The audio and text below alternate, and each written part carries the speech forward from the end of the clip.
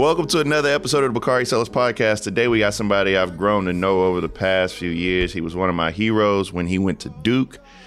You know, I've had Antoine Jamison and Vince Carter on together, but they don't stand nothing on this man right here, none other than Grant Hill. What's happening, brother? How are you?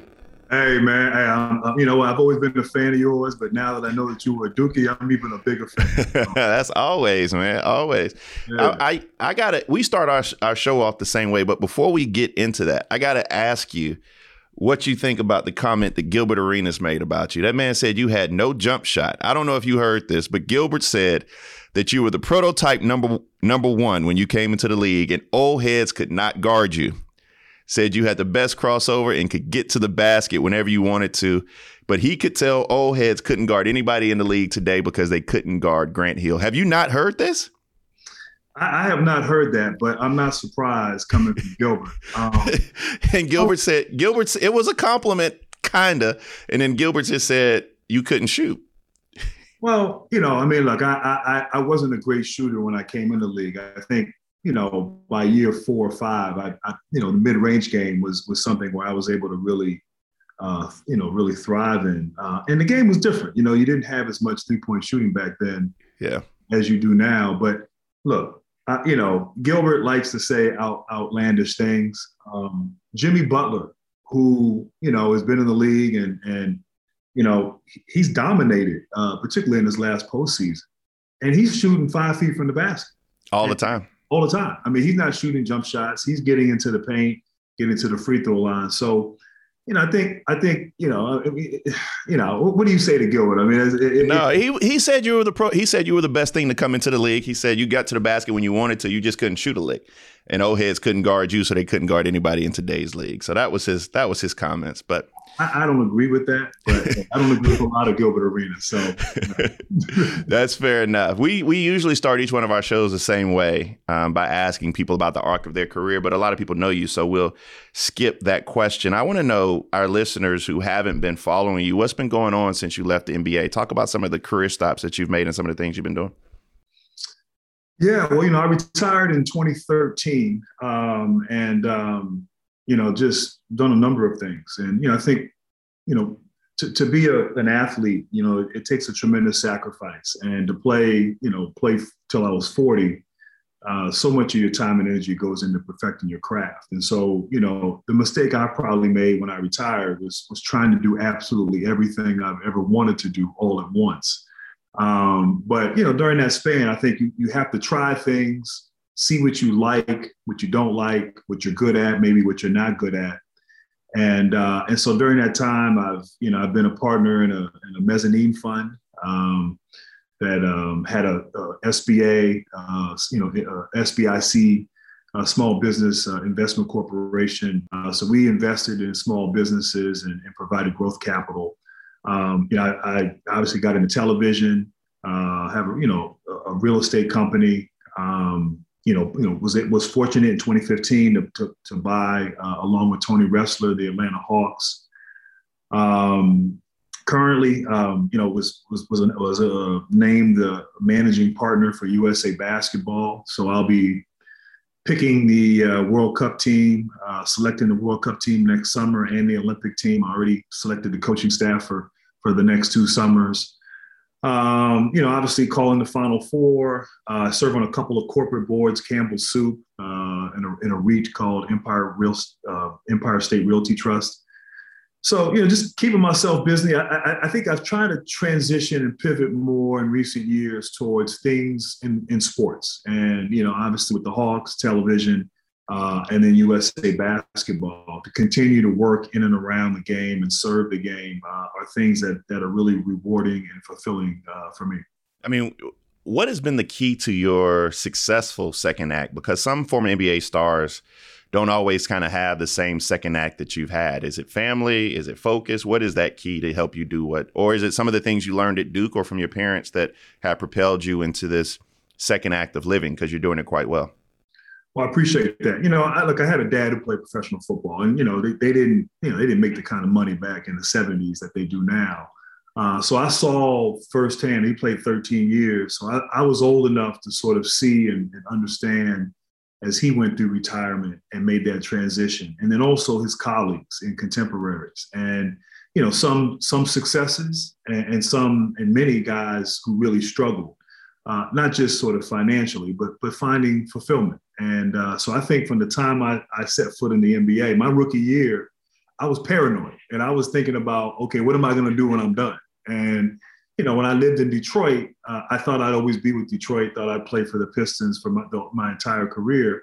So I thought it would be something in and around the automotive industry. And obviously that didn't pan out. But just, taking the time during those 19 years to grow and to meet with people, learn from people, expand my Rolodex, really understanding, I think, the value and the importance of relationships and cultivating those relationships while I was hot, while I was in the NBA.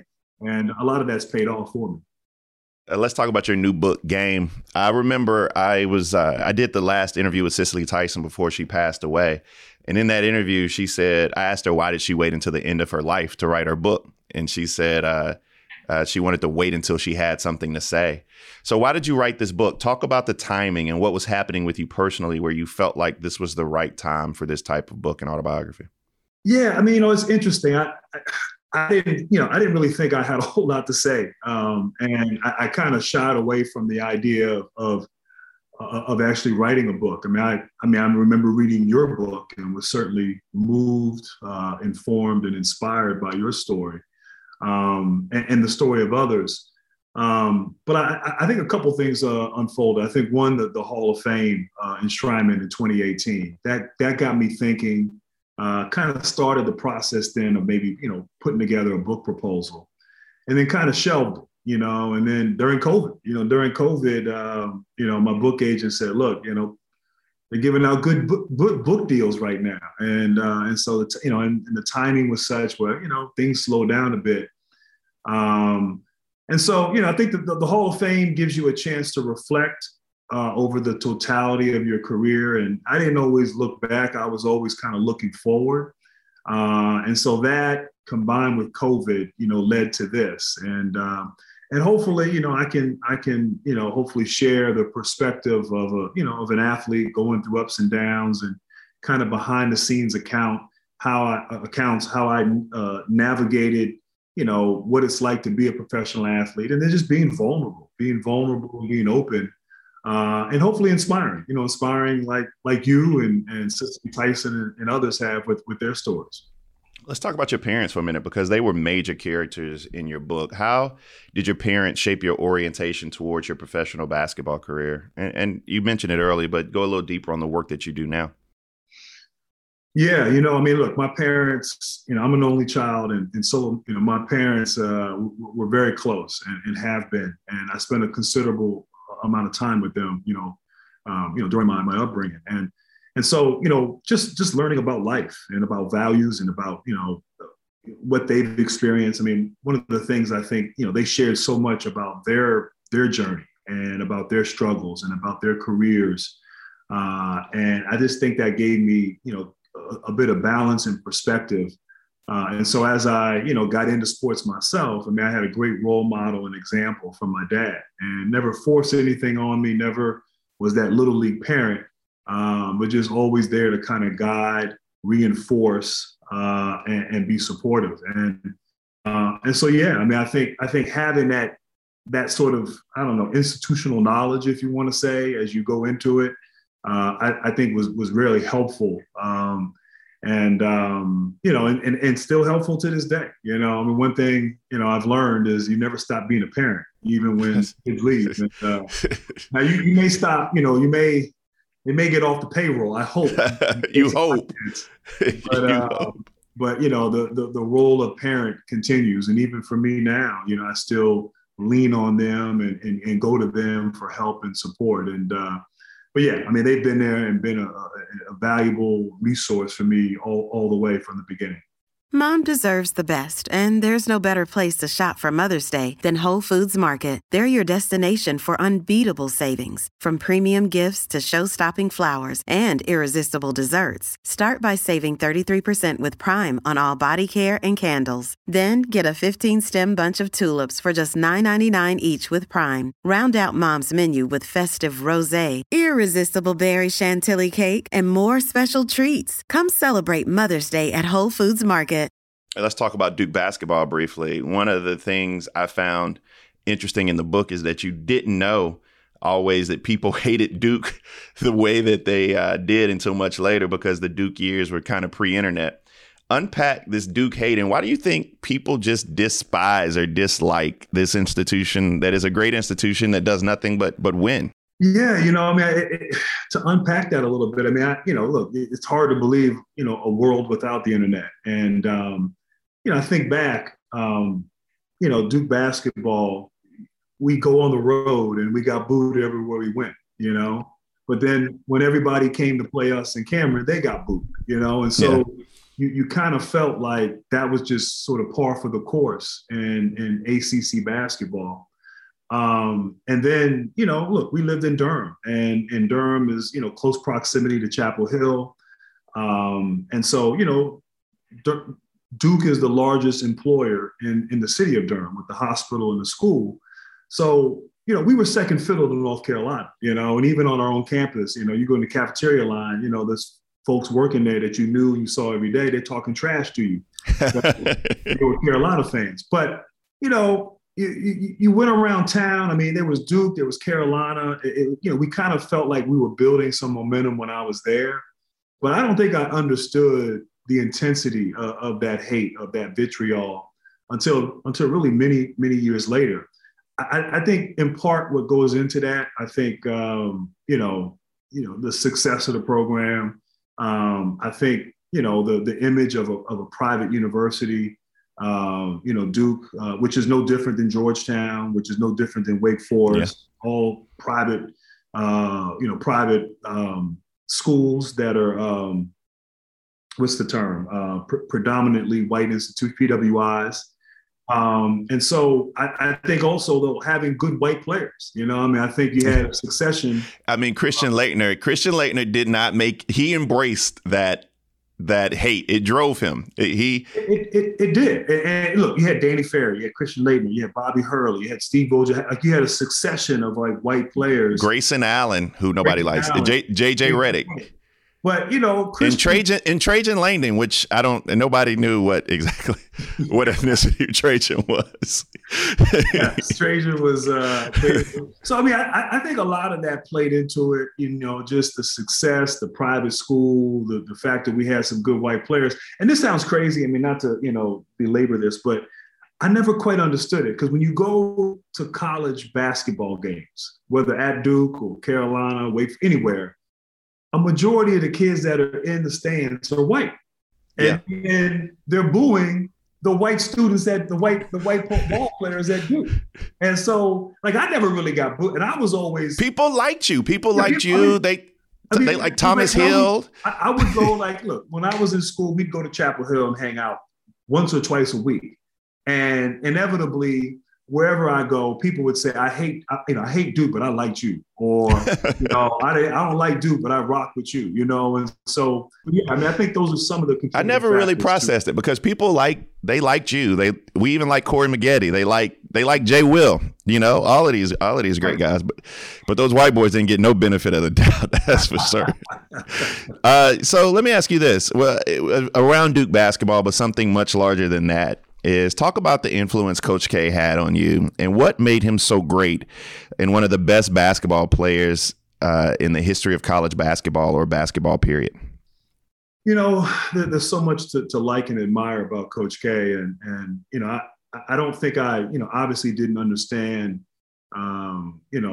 exactly who he was during the recruiting process, although that's what won me over. Full disclosure. I grew up a Carolina fan, and I mentioned that in the book.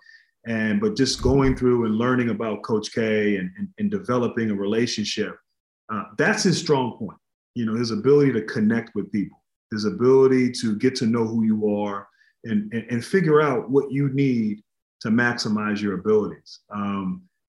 He wasn't necessarily, the X's and O's weren't what really, made him stand out, but getting everyone to buy in to a common goal, to a common theme, to play for one another, the trust, all of that, like that's where he's a genius. And that's what I learned so much from. But I do remember, when I was being recruited, he said, look, if you come to Duke, I'll give you my very best every day. And in return, I expect your very best. And so he was very honest. He was very direct.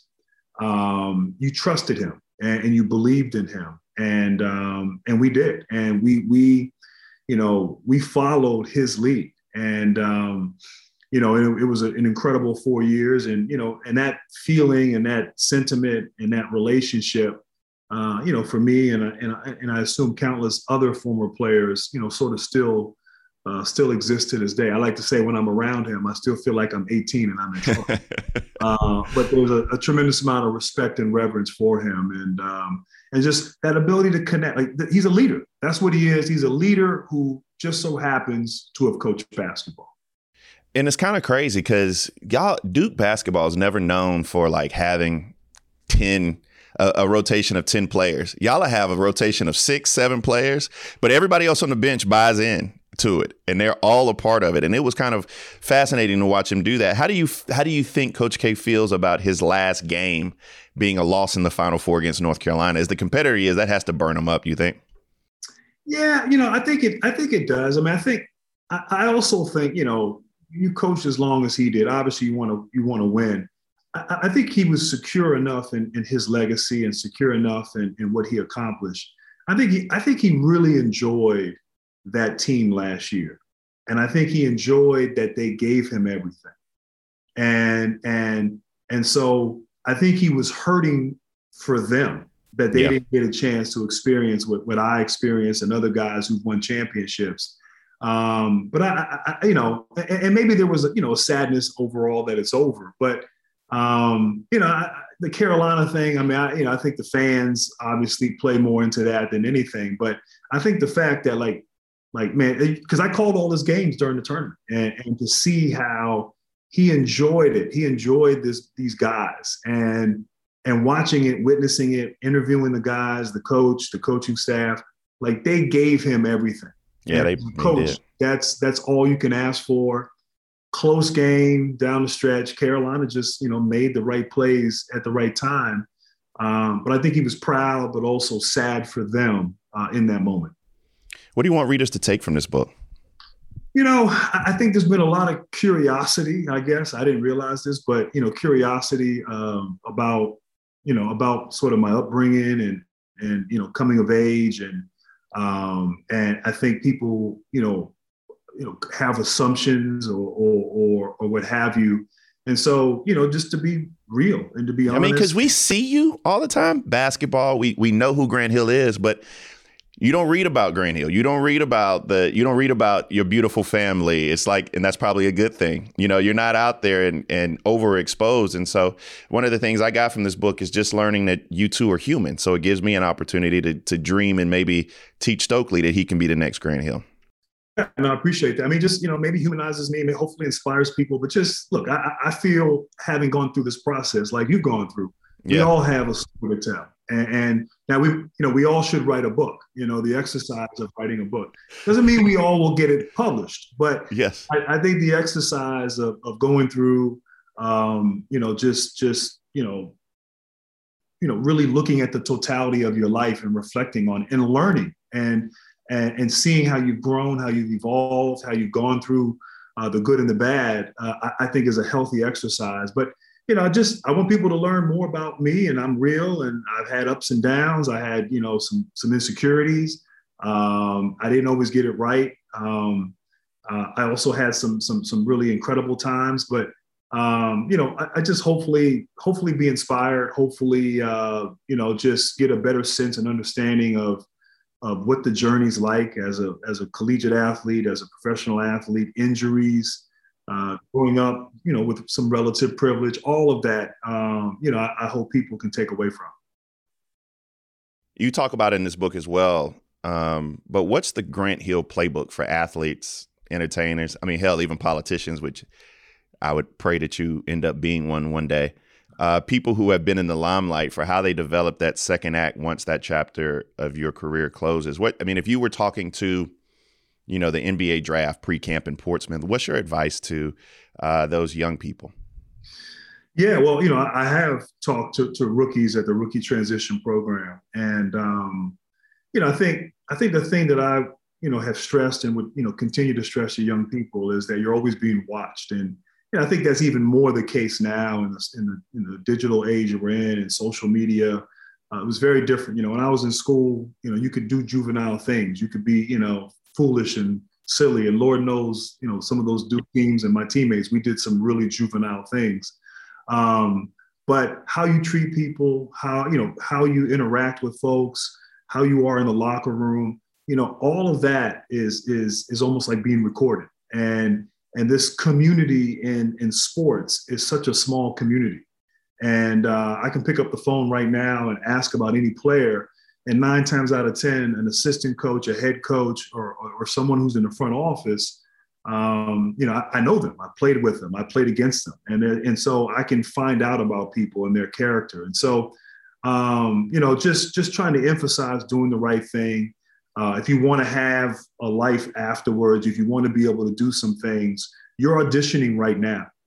How you behave, how you interact, and what you do and handling success and failure, people are observing. And so for me, growing up in DC, I always wanted to get into politics.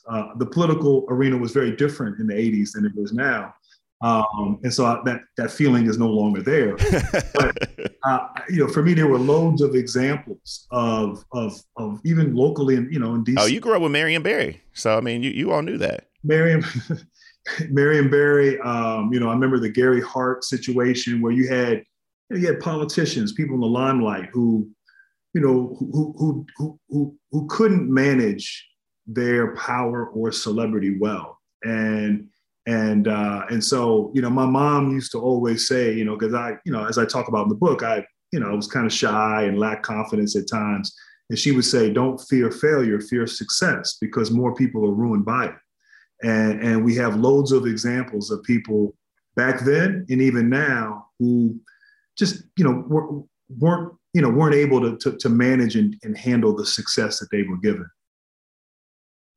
I'm going to let you go in a minute. I got to ask this question, though. You played in the NBA during the Jordan era, but you've also played against Kobe and LeBron. I won't ask you to rank them. I just heard Ray Allen analyze that LeBron James couldn't be the GOAT because he can't shoot or dribble.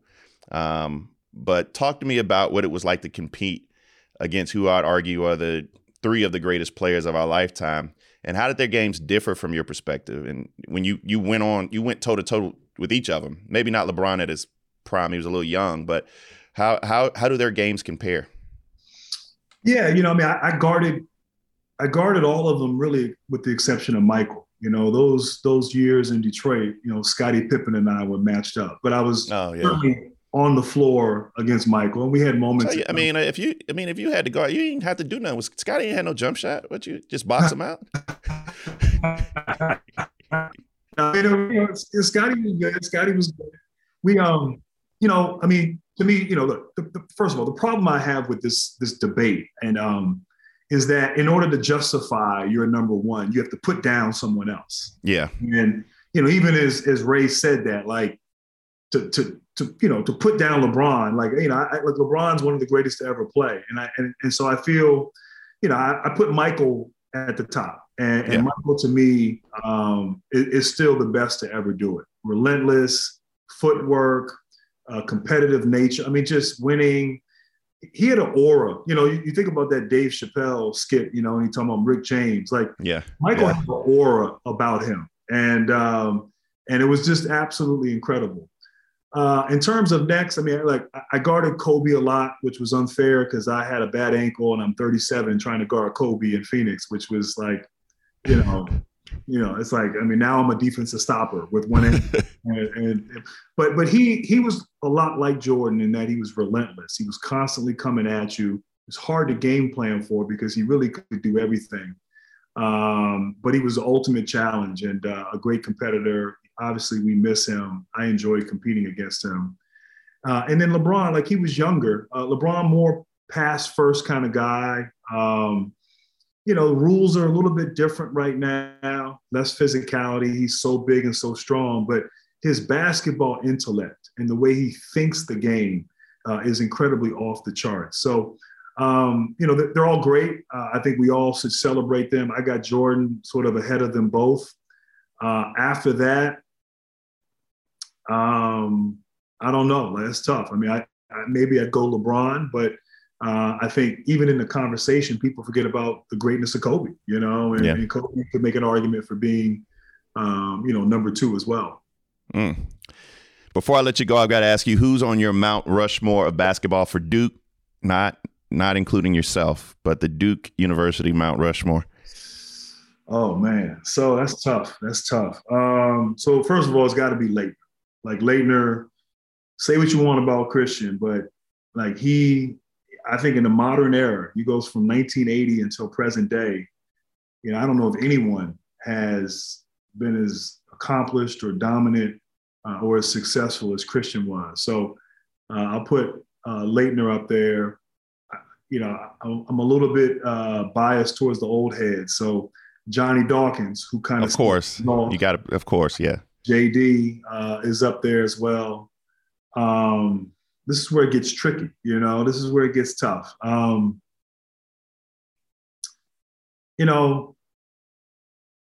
go with Jay Williams. You got to put Jay. I was going to put if I was doing this and could include you, it would be Johnny, Christian, you, and Jay Will, and I'll be done. But since you're not on there, you got to come up with one more. Jay. And so I love Battier. I love JJ Redick.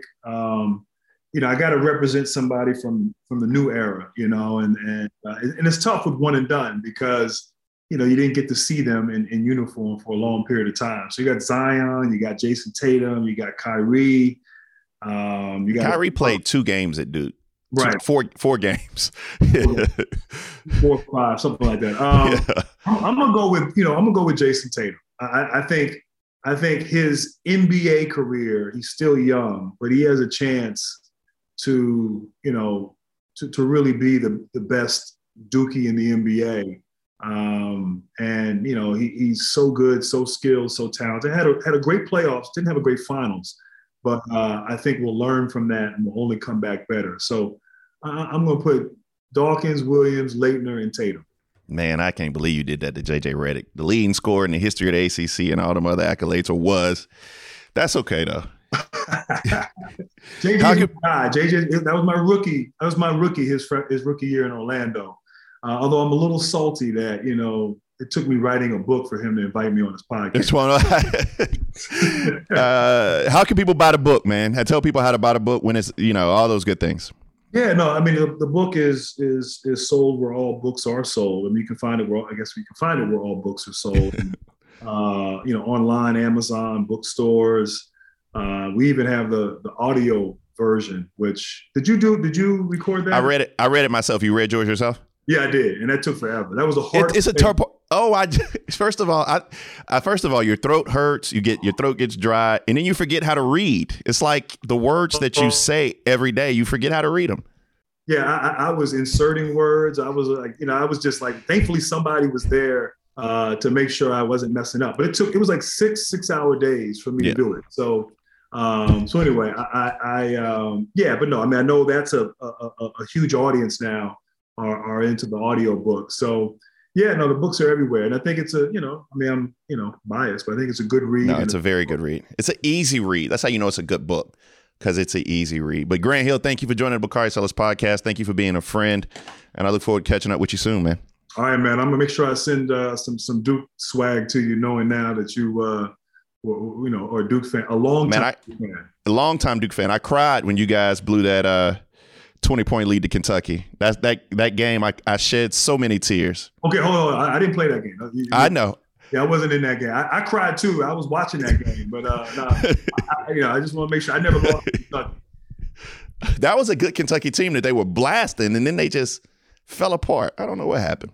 Yeah, it happens. It does. Anyway, take it easy, man. Thank you so much. All right, appreciate it. Thank you. Peace, man.